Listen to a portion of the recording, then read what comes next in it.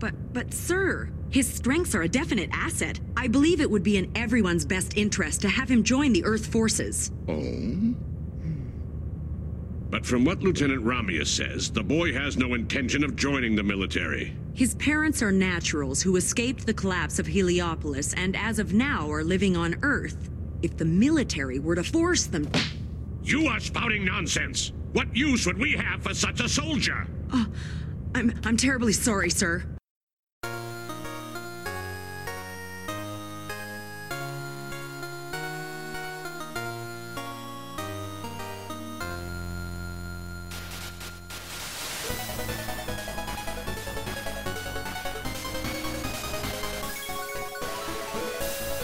And welcome to It's a Gundam, the internet's best episode-by-episode Gundam Seed podcast, where we watch every episode of Gundam Seed and then tell you how great it is. My name is Jeremy. It's our destiny to complete this. I'm Tyler. No destiny. Not yet. We don't have to deal with that yet. We're skipping right to Build-A-Fighters, right? Dueling Fates. My name is Zach. Oh yeah, that's right. I watched another episode of Build Fighters. Oh, did you enjoy it? I can't remember what happens in the second episode. I really enjoyed it. It's I so really got to cheesy. catch back up to Iron Blooded Orphans. That's also been good. I haven't watched the latest episode yet. I was going to today, but my laptop was broken. I keep running out of realization Words? that a lot of the animes that I've been watching exist. Like Gate. I'm way behind on Gate. Iron-Blooded Orphans continues to have harems and political engagement to girls who are way too young. It's great. That doesn't Yay, sound Japan. great. Depends on which side you're on. Do you remember what happened this episode of Bill Fighters so I can live vicariously through you? No, it's been a while. It wasn't the one with the Gian, because that's the first episode. And it's not the one where the pop idol tries to destroy his Gundam by flirting with him. That Spoilers. sounds awesome. No, it is not that. No, I can't remember what And it the was. Italian guy who's the best character hasn't shown up yet. To be fair- Riccardo Fellini. No, I can't remember. Honestly, I was way late at night, and this seems like an amusing thing to be doing while I'm insomniatic. I have seen the totally not Domon character, though. He's been... Shining Finger! Although, actually, doesn't the series open with him? Yeah, you might be watching Build Fighters Try. I might be, yes, actually. Because, Are these different? yes, Try is the second series. Okay, so I should go find Not Try, is what I'm hearing. Try is still good. Well, yeah, but... Is there a girl who's clearly the main character? Yes. But, okay, that's Try. Okay. Damn it. I mean, A female main character in a Gundam oh series? no, the series pretends that the guy is the main character, but the only interesting thing about him was he was trained by Domon Kashi.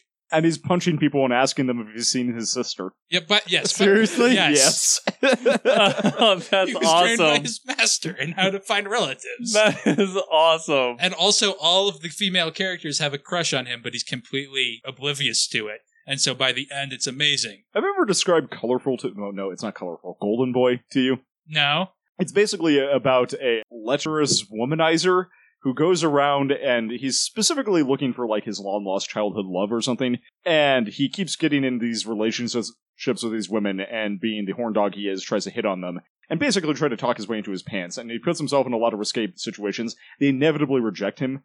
What really makes it, though, is that the series finale is that in the intervening time between them rejecting them and the end of the series, he has gotten married to his childhood love, and they're all pining after him. And, all of them, storm into his house at the end of the show.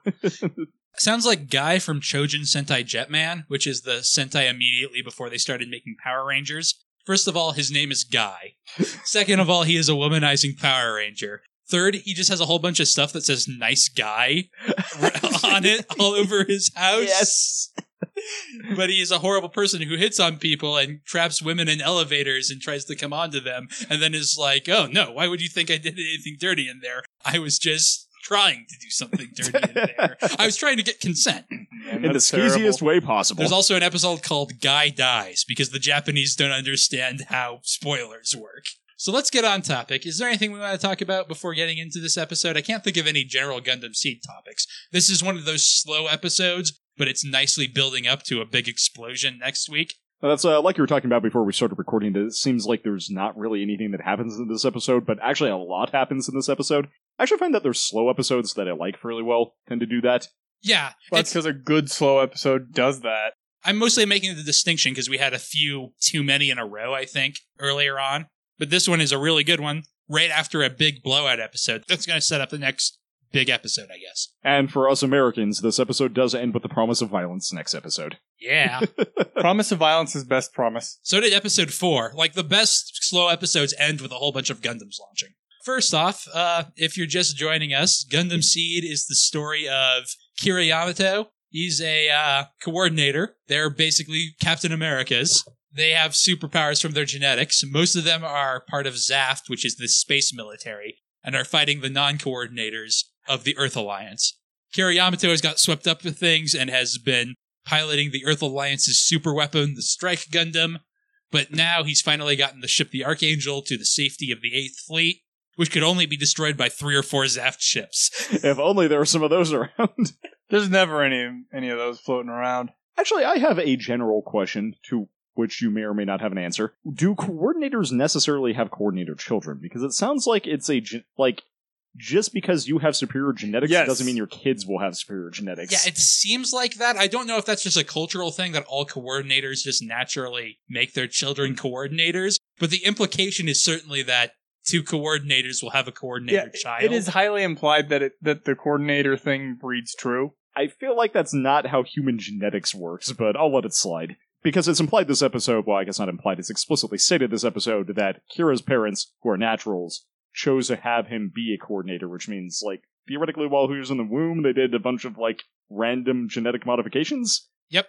So, just occurred to me that coordinators shouldn't necessarily have coordinator children. Yeah, I don't know. I think generally yes. Also, Athern, Kira's childhood friend crush, is a member of ZAFT. He's engaged to Lacus Klein, who Kira has a crush on because he rescued her and then gave her back to Athern. And then he saw her Crusade panties. is a Char. Oh, also, Kira went Super Saiyan and totally messed up Izak, who Athern kind of knows. Izak, the Scarface Bandit. Way better than Yamcha. And if you ever saw him, you'd say he's vaguely relevant. Okay, so with that, let's get into episode 12, Flay's Decision. Flay is a bitch that Kira has a crush on. I don't like calling her a bitch, but that's the fast version. So this episode does not have any sort of last time on. We get right into, I won't call it the action, but Athern and Rao escorting Lacus to the bus, where she will hang out with Kigali for a while before either of them reappear. I was going to say I feel like they would get along fairly well, but I think that's just because Lacus would get along fairly well with literally anything living. It seems like it doesn't even necessarily have to be living, given her Haro collection. That's true, although then we could have a debate about what constitutes life. So Lacus leaves Rao and Athern with some words about considering the cost of war. She tells Rao not to forget the lives lost. And he, like, smiles and he's like, you know what? I definitely won't. And I can only think in the back of his head that Rao will just, he's like, I don't care about any of these people. I will kill them all to see my goals met. Rao seems like that kind of commander where it's like, I totally care about you, but I really don't. If I have to throw 900 of you at something to gain a millimeter, I'm going to do it. He would fit right in a 40k army. Only if it's the tactically sound decision, though. Like, he's not going to do it for no good reason, but if he has a reason, he will do it. She also tells Athern to consider the meaning of war and what they're fought for. She's very idealistic as she leaves. War? Huh. What is it good for? That's her hit single. That's the one we don't hear. That's the one that Chairman Zala suppresses because it's too anti-war. She doesn't want to be called a communist. She already has reddish hair. Although is red still associated with communism in this universe? We don't know. Is it with 1 point? Or is it 3 times faster than any other form of economy? So as they watch Lacus leave, Rao repeats Lacus's words to Athern, which makes him sound like he's going to be philosophical. But then he continues to manipulate Athern like he has been by saying, hey, you heard Izak got totally fucked up, right? Be careful or Kira will shoot you down too. You better kill him. He's basically like, your friend tried to kill your friend, so you should kill your friend. Thanks, Rao. Because your friend's totally not acting in self-defense because your other, I hesitate to call him friend, your other compatriot tried to kill him. So you should totally try and shoot your other friend down. Actually, I would also hesitate in calling him a friend. Kira is clearly his boyfriend. Also, naked Lacus Kira in the intro, does that mean anything, or did they just put that there for the hell of it? Foreshadowing? Fan service. Yeah, fan service, letting people Okay. It gets ridiculous. The last opening of Gundam Seed Destiny is like all naked people. So the Archangel starts pulling up next to the flagship of the 8th Fleet, which is the Menelaus. The helmsman asks if it's okay, but Natarl.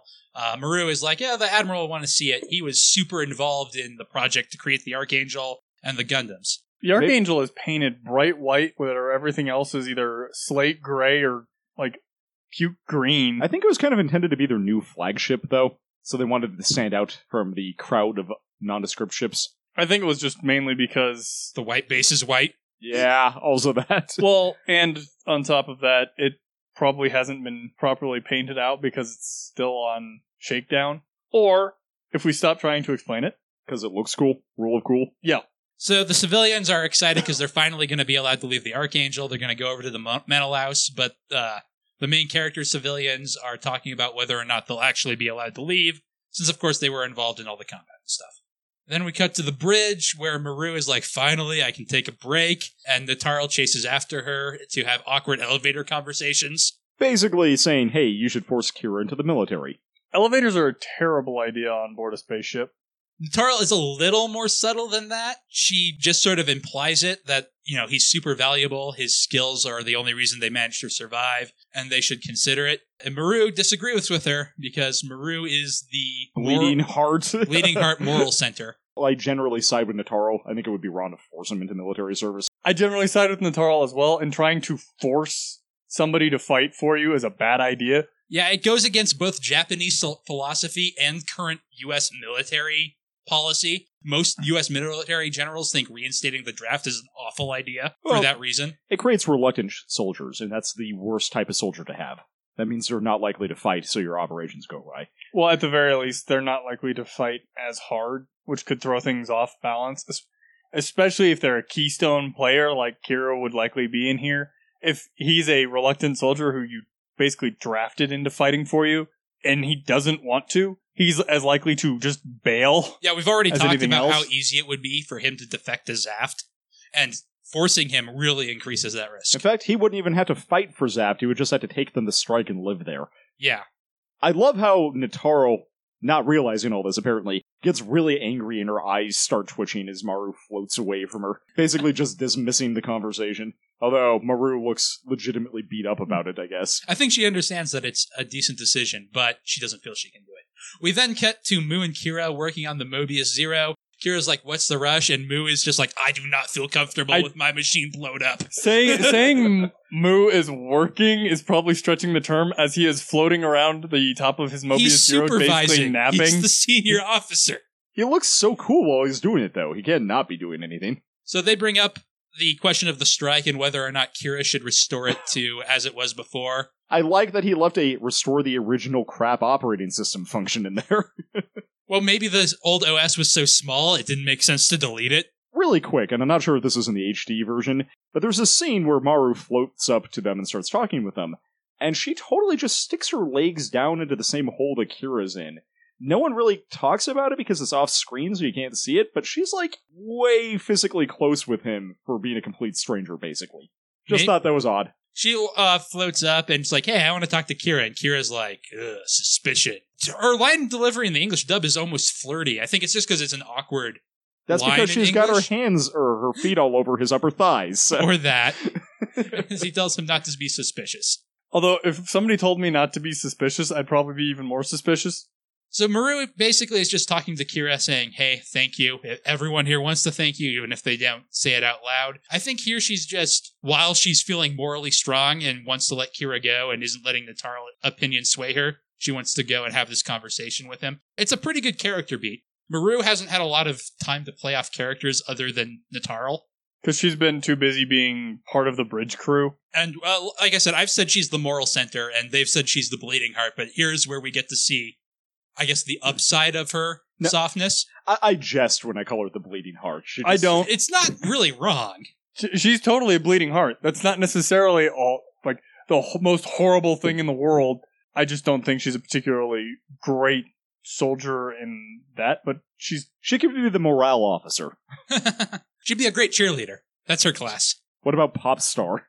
Nope, that's Lacus. No Okay, class good. overlap. And we finally get to see another Earth Forces officer. Admiral Halberton shows up on a shuttle and basically is just like, thank God, I thought everything was destroyed when Heliopolis was destroyed, and he, like Maru, gets to be sort of upbeat and try to cheer people up. So we haven't played this game in a while, Tyler. How long do you think Halberton is for this Earth? Actually, well, later in this episode, I think it kind of gives it away. I think he's probably going to die next episode. Maybe the episode after that, depending on how protracted the fight is. I think he's going to be destroyed with the fleet while the Archangel escapes, because of course. That's a very Gundam thing to happen. It is. But he's characterized. He is, which makes us actually care when he dies. Yeah, one thing Gundam Seed is not necessarily criticized for, but it's pointed out, a lot of characters show up, get a lot of character, and then go boom, which is why it has such a high body count. Yeah, a lot of characters. We're characterizing this character. Oh, we know why you're doing that, Gundam Seed. And they're not stationed on the Archangel, they're dead. So, the Admiral comes on board with this guy in the background, who I later learned is Captain Hoffman. But apparently, it's been long enough that the Hitler stash is back in style. It's too wide for Hitler stash.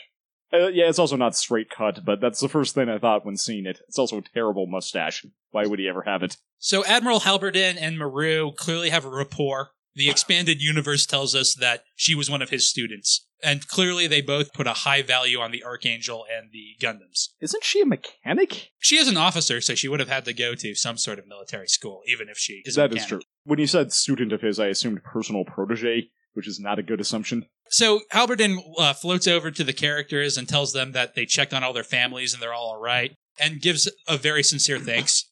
Well, I like the implication for Halberton as a character, because the first thing that he does when he sees them is goes over to them and informs them that we checked and all your families are safe. He doesn't say anything about the military. The first thing he does is assure them the safety of their families. That's an inaccurate statement, though, because if Flay's in that crowd, it's wrong. Her dad is dead.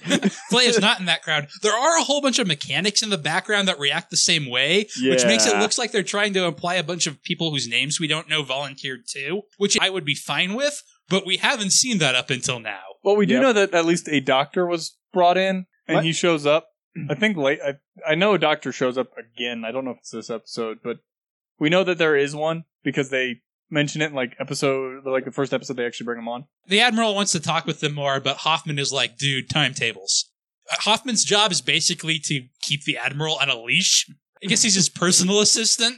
Well, it seems like he kind of needs one, or else he'll get sidetracked. That's why he's such a good admiral. People love him because he'll sit there and, chit-chat with them. So then we cut over to Rao on the good old Nazca-class ship's whose name I can't remember, who's now been joined by the Gamow and the Ziegler, and they start plotting their strategy. They figure that the Archangel is going to try to land on Earth, probably Alaska, which I don't know if it's been mentioned before, but is the Earth Alliance headquarters. It was not mentioned. I was confused about this. And Rao wants to try and sink the Archangel before it can escape to Earth. So his resources are 6 Djinns on the Ziegler, the Blitz and Buster on the Gamow, and 5 machines, probably including his own on his Also his the ship. Plus Aegis. the Aegis. Yep. Then he gives the line that I think Tyler was referring to, where he says, I think it's time Admiral Halberton exits the stage. Then we cut to some nice debriefing with Hoffman and Admiral Halberton talking to the officers of the Archangel. Halberton sees them getting through as a great victory, but Hoffman tells him that the brass in Alaska doesn't really agree. To be fair, it looks like it's a horrible loss of resources and manpower, despite the fact that the Artemis base, that's a pile of junk doing absolutely nothing in the middle of nowhere. It's a useless rock to hold on to, but they were holding on to it for any reason. And Heliopolis wasn't really their fault, because who would have foreseen them raising a neutral colony? To be fair, they were using that neutral colony as a front for their development. Yes, but it was still, for all intents and purposes, to the outside, a neutral colony that they ransacked. That's true. And also, you can't blame the crew at the colony for that. You have No. to blame the people who made the decision to do construction there. Definitely. And the people who leaked the information, which would have likely been Zaft spies anyway. And because Zaft didn't have good PR on that, all the Earth forces think that Zaft just completely wrecked a neutral colony for no apparent reason. I'm surprised they didn't, decry it and get Orb onto their side even more so by basically calling Zaft barbarians and how horrible they are. We don't get to see much of the Earth Alliance's PR, which is kind of too bad since we have Lacus and General Zala, I guess. We get to see what their speeches are and what they're saying. Supreme Commander Zala. Yeah.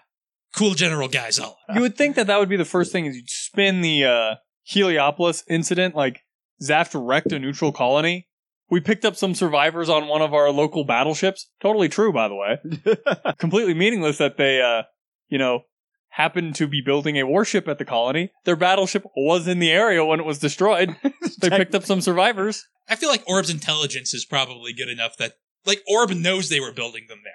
Yeah, but The government of Orb knows they were building them there. That's true. The people don't know they were building this them is there. more to convince the people to be more on Force's side. It's like sending news from the front. That's fair enough. Admiral Halberton dismisses Alaska's opinions because they're idiots who don't know nothing about space fights. Yeah, all their snow and archipelagos. Hoffman decides to bring up Kira. Maru basically says that she doesn't believe that they should do anything with Kira, that they should trust him. But Natarl, again, speaks up over her captain and says she disagrees and suggests they try finding Kira's parents and taking them under protective custody or straight up kidnapping them, depending on the translation. Which is the dumbest thing she's ever said. Like Normally, Natarl strikes me as the ruthless, or semi-ruthless, but all about the tactical decision. This is bad on like 100 different levels. I don't think she realizes the psychological effect it would have on Kira. I think that's kind of the point they're trying to make, is that she's so tactical, she doesn't understand the whole emotion thing. It's not even an emotional thing. That's why I said, It's a massive public relations nightmare between the two nations if you go yank his parents because they're in Orb. They're Orb citizens. Natarl is also the person who threatened to kill Lacus on the bridge. So, Flay, technically. Yeah, that is true. It was technically Flay, but Natarl never technically threatened Lacus in any way. She implied a threat to Lacus, but she also implied that it was Zap that was threatening her by attacking Archangel. that's why I said Natarl should be captain and Maru should be morale officer. The most generous way you can interpret this is Natarl is trying to say we should offer to protect his family in exchange for his service. That is kind of press-ganging and trying to force him in. Say generous might be a generous word for that. All right, so Admiral Halberton denies this immediately with a fist smack, and Natarl has this weird, awkward, shrinking back animation where she's like, I'm sorry. I do like It's very Halberton's line with Japanese. that. In the dub, he says, "What use would I have of such a soldier?" It's very Japanese, like Tyler said, where fighting spirit and willpower are considered very important, but it also mirrors most U.S. generals' opinions of the way the military should act. Well, I meant Natarl shrinking back. Ah, Because she, bows and is, suddenly also sort of, and she's like, oh, rank, right. I'll Yeah. remember that. The translation that we're looking at is more forgiving her by implying protection rather than kidnapping, which is pretty much what the dub says straight out, is we should kidnap his parents. no, like I've said, I feel like the dub tries to make Natarl out as much, not crueler, but sort of darker than she is in the original.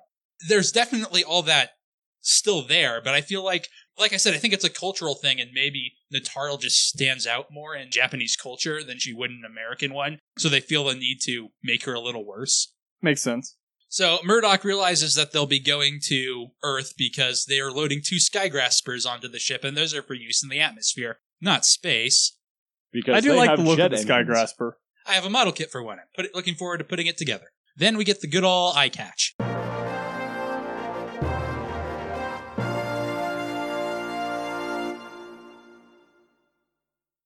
Hey there! This is the part of the show where we break up the sound of us talking for an hour to talk to you.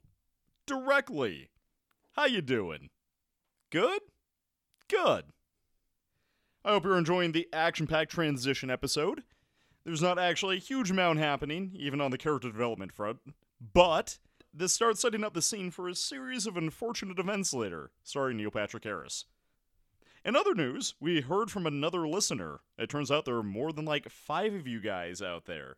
This email comes from Mark. Like me, every time I try to finish off a Final Fantasy game, he has sold out on Seed several times and is apparently using us as a sort of support group to force himself through the events of Seed and Destiny.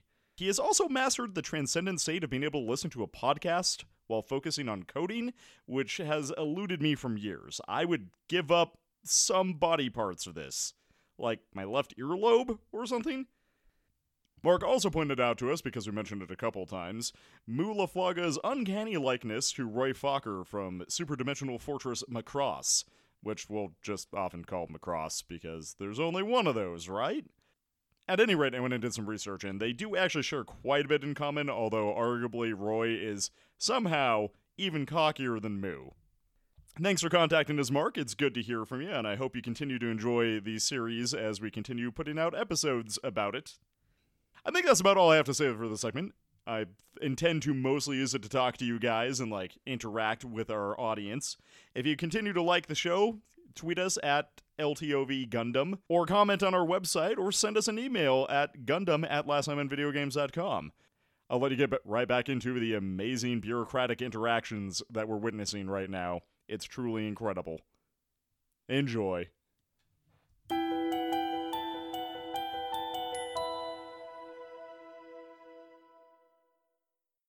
Admiral Halberton says that the Archangel has to continue on with their current crew because all the backup crew was on the ships that got destroyed a few episodes ago. And informs them that it's even more important to get Archangel and the strike down to Alaska. I do want to mention, though, that they're with an entire fleet. Couldn't they transfer some personnel right now? I think the idea is all the spare personnel got put on the advanced fleet to be transferred. And so everyone's already a little short because of that. Also, this is a good excuse to not give anyone else to the Archangel. They don't even get a Slugger, although Moo is already kind of Slugger. So, like Maru would if she was a slightly better character, I think. Admiral Halberton gives a pretty good speech here about people in Alaska only caring about numbers, and him wanting to finish the Gundams to help reduce troop losses, which inspires both Maru and Moo, since Moo points out, hey, yeah, I'm one of those guys who keeps dying, only I didn't. So, yes. So I'm totally on board with this idea. We then cut to the Archangel, where Hoffman and Natarl are telling Kazi, Sai, Tal, and Mirielia that to avoid legal complications, they've decided to pretend they enlisted and are giving them discharge papers so that they can now leave. The captain has the kind of the look of a frightened rabbit when they actually show his animated face. I don't know what it is, but his face looks shocked. He's barely important enough to have a name, so I don't think they spent a lot of time animating him. He's barely important enough to have whites around his pupils. Just consider that. My problem with this is that they say it's illegal to have civilians participate in military combat. I can only see that being acceptable if it's illegal for the military to have the civilians do it, and not. But the way the kids react, it makes it seem like it's illegal for the kids to have helped the military. I always interpreted it kind of the same way as you said, where it's illegal for the military to press gang them into helping, or conscript them into helping. But they do act like, wait, we committed a crime? Yeah, and which actually I would believe, because they don't present it as, it's illegal for us to have you fight for us. It could also be they're presenting it that way so that they don't think they can take any action against them, and that they let it drop like the current plan is. Yeah, and I can see it going either way. It just seems like, I'm not sure what law they're talking about here, but if it definitely seems like a CYA law.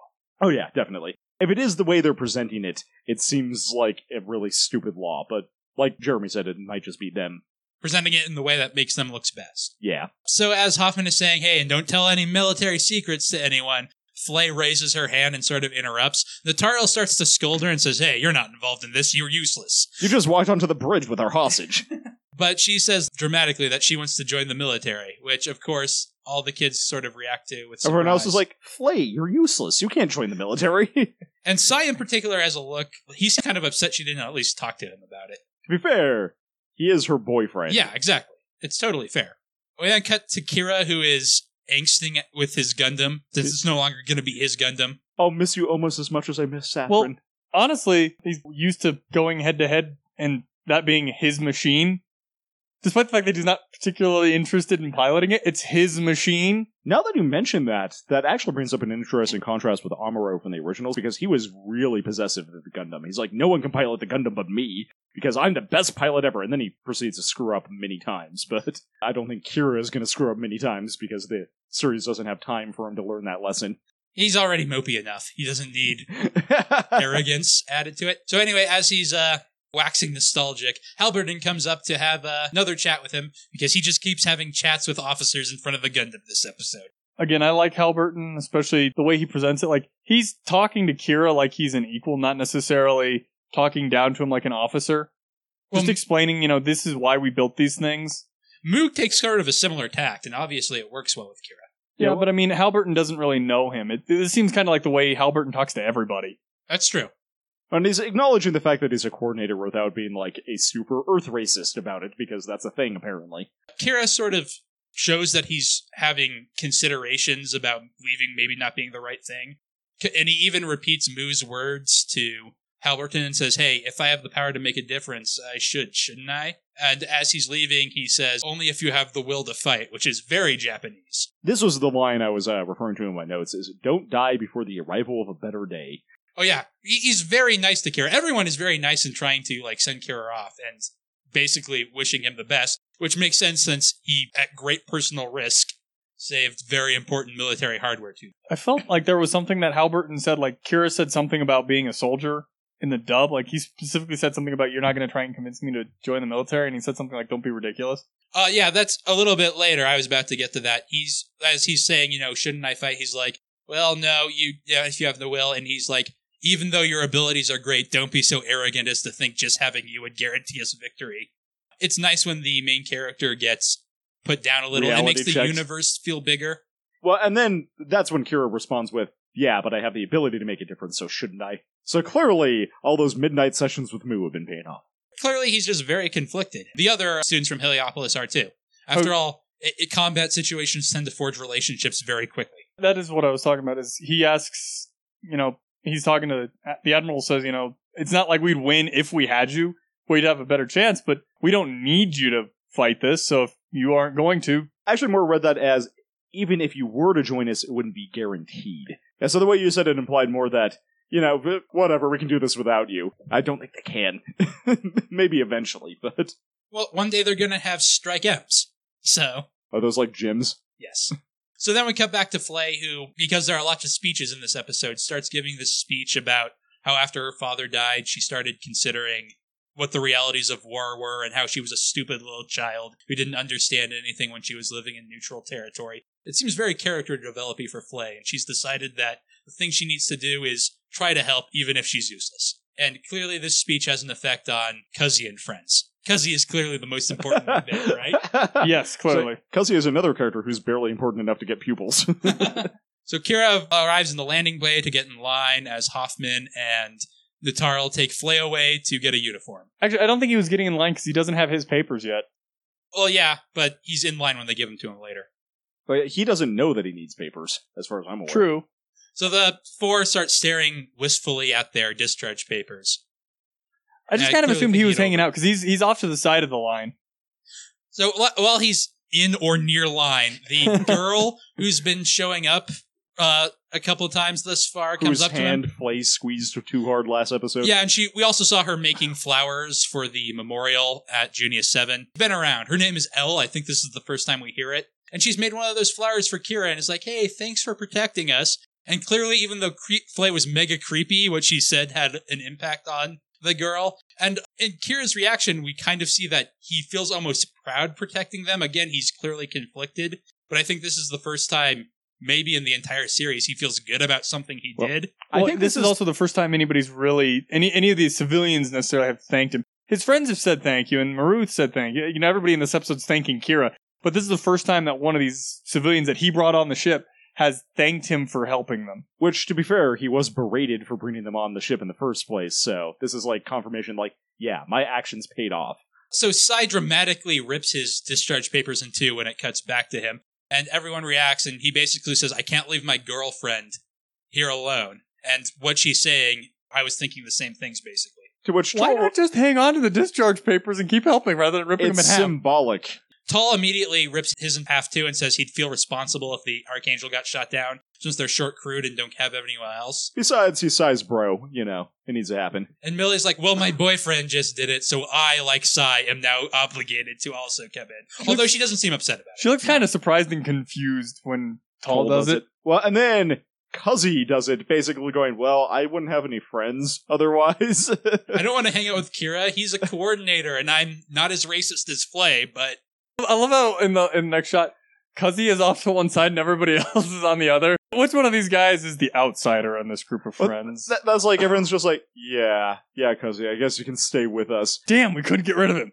Tall then looks over to Kira's papers and is like, oh, I guess Kira will be leaving, though. Somebody just realized oh crap, I ripped this thing in half and the only guy to keep us alive is leaving. We're Well, I gonna die. They're with the fleet now. Theoretically, they were expecting reinforcements or something. So we cut to Zaft, who's preparing. Atherin determinedly gets in his mobile suit. And we see Izak with a big patch over the side of his face, fighting off his doctors to angrily get in his Gundam while raging. That is a really, really dumb idea. I'm gonna pilot without depth perception. I'm surprised they let him, honestly. But It looked like they were not trying to let him, but honestly, you'd think that it's like, you aren't fit to go out on duty. So, Rao said it was I'm okay, going to and he lock you clearly in has your my room? best interest at heart. Well, like, in the Earth forces, they would sedate him. In the Zaft forces are like, oh, no, he's really angry about it. Maybe we should just let him go. if he dies, it's his own damn fault. But it's really valuable hardware he's piloting. Although, as they've said, they can afford to lose them now because they've already gotten all the tech. It's still expensive to rebuild one. Yeah, there is that. In this interest of saving military hardware, I'm kind of surprised they let him go. They Me probably too. need every man they can, though, to attack a fleet. That is true. Well, it was implied that they didn't actually need the duel because when they're actually tallying their equipment, They the decided duel that isn't wasn't- mentioned. Yep. So Tal and friends come to the bay to see Kira off. They basically give him his discharge paper and say, hey, we're staying. And I talked about how Tal is always looking out for Kira and how much I like how good of a friend he is. And here he's doing that too. He does his best to just say, yeah, Kira, you need to go. Thank you for everything you've done. Tim, as most of the characters have thus far. Then Sai immediately says, we're all staying, though. Which clearly shocks Kira. When he's like, well, damn it, now I have to stay. Well, not yet. That was his entire reason for piloting the strike in the first place, is I need to protect my friends. Well, now his friends are staying with the ship. True. So they guilted him into joining the military by accident. Yep. Well, yes. But we'll get to that dramatic moment later. It's wistful and stuff. Well, Halberdan has detected that Zaft is on the way, so everyone goes to combat alert, and Kira gets to hear as the battle alarm goes off, and the other four leave. We also get a shot of Flay in her uniform, which has some nice thigh highs. So one thing that this episode doesn't really establish, we get a shot, like you said, of Flay changing into her military uniform. What exactly does she do? Oh, yeah. Yes. Yes? Yes is not an answer to that question. Yes, it is. To be fair, they haven't gotten the fight yet. That's fair. She doesn't actually have a battle station yet because they probably haven't figured out where to put her. So Kira's friends obviously have to go to their battle stations, and they kind of cheerfully go off, waving goodbye, and Cuzzy helpfully says, don't join Zaft! Although it was Cuzzy that said that. I kind Yeah. of I thought it was tall. No, it's Cuzzy. Tal is just like, have a good life, see you later. Tal even literally pushes him to the shuttle to get him to go. Which Oh, again, no, you're Tal right. is totally looking out for him. And then Kira gets contemplative. It's like, maybe I should go join Zaft. Both my lovers are there. No, Flay is still with the Earth forces. 2 out of 3 ain't bad. Yeah, true. 66%. So we do see people saying, Izak, do not go. It's terrible. And he's like, rage, blinding rage. I will use this assault shroud to destroy the strike and get revenge. We don't know what an assault shroud is, but it's ominous. It's just the extra cannons they hooked onto the duel to repair it. Kira overhears the mechanic saying that Mu has to go out because the Mobius is repaired. And he looks at his discharge papers and the flower the girl gave him. Basically, like, these are symbolic or physical symbols of the options he has Yes. before him. Pretty Very much, nicely yeah. done. I'd never actually connected that, but that's entirely true. And he has various flashbacks to Mu and Maru and the girl He starts hyperventilating about the weight of the decision. and crying. And then we get a cut to Flay. And then when we cut back to him, he crumples up the paper while crying, throws it away, and tells the shuttle to go without him.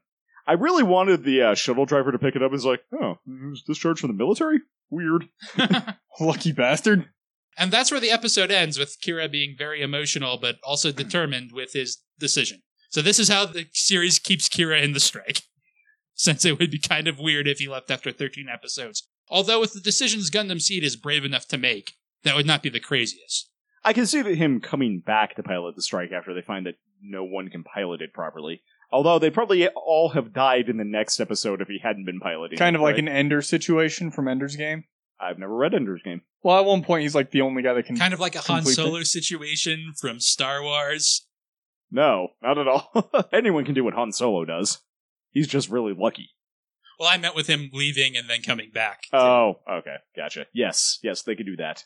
All right, so that's episode 12, Flay's decision. Like we said, a short one, but Flay gets to make a dramatic decision that ends up impacting everybody. And like I said, it gets the series not back on track, but obviously I have to answer the question of why don't all the main characters just leave? And they do a very good dramatic job of it by taking a whole episode and devoting it to that. And honestly, it was a pretty good episode, despite being basically an excuse episode to make sure the characters don't leave once they wrote themselves into a corner.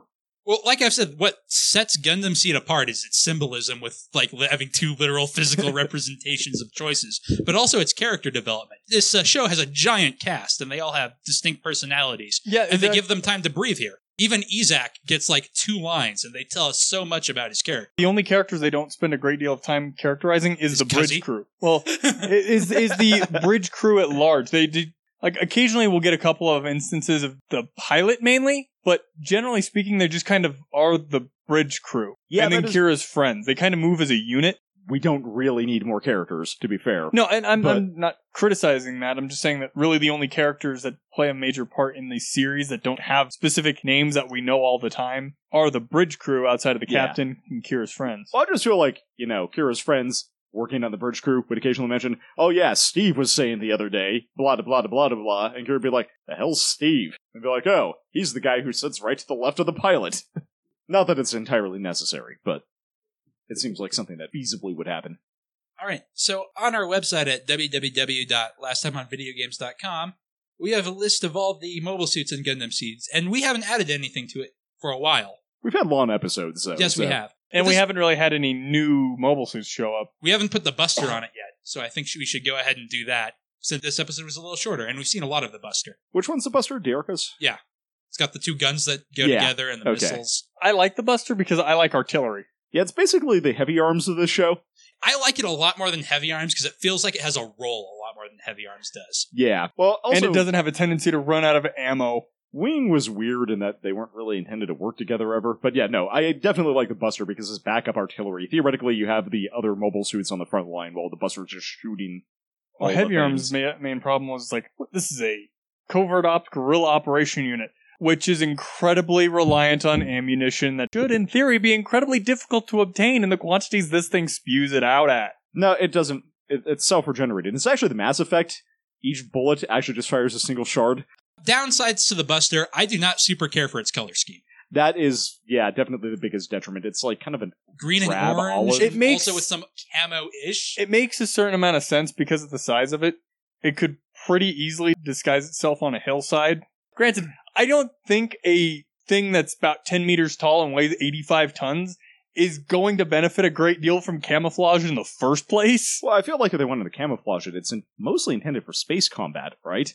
They never actually established where that one is designed but to fight. Mobile suits are generally intended for space combat. I feel like they would have just made it black. The expanded universe says that the combat plan for the Archangel is to have the Duel sit back for the defense, the Buster to sit on top of the Archangel shooting, the Aegis and the Blitz to go attack, and the Strike to do whatever they need.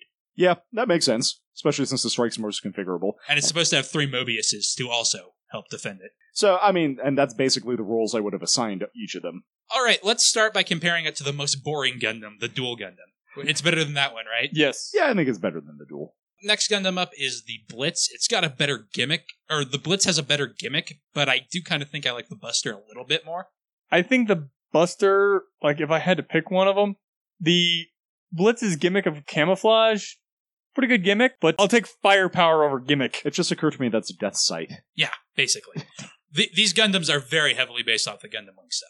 There are 5 because Gundam Wing had 5 and everyone loves Gundam Wing. For some reason. Also, all the characters have, yaoi subtext because everyone loved Gundam Wing. Well, I mean, that's why everyone loved Gundam Wing, so...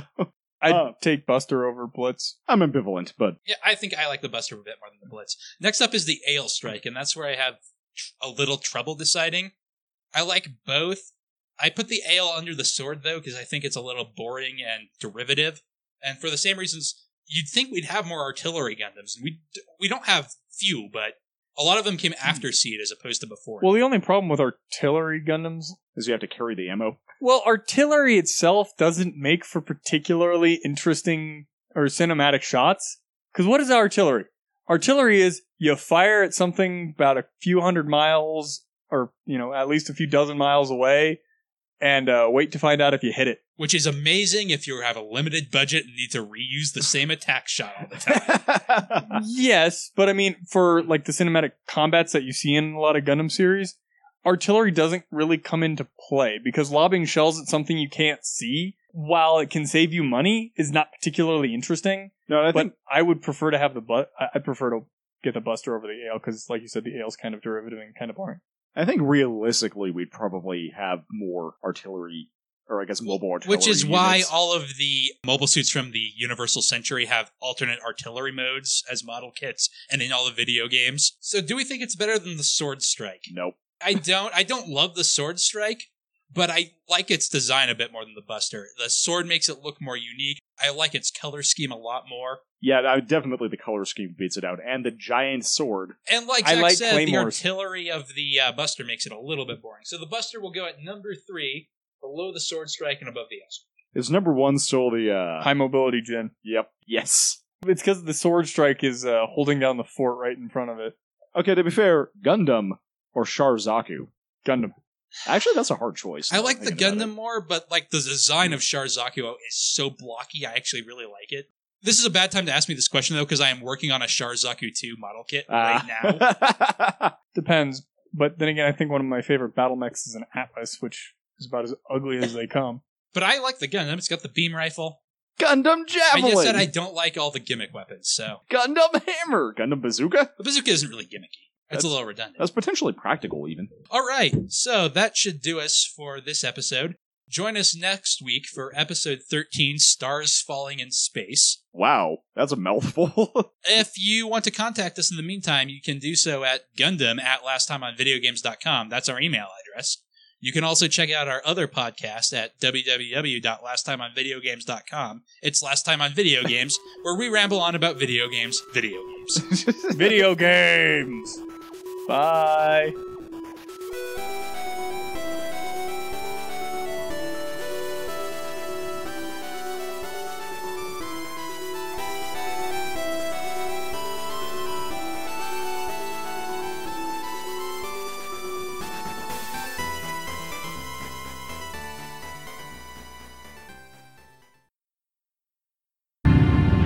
So I decided everyone's fighting except for me, even though I was the first to say I would remain.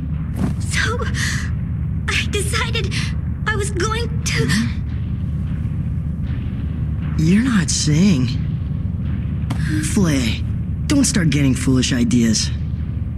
A girl like you in a mobile suit? You couldn't possibly pilot it.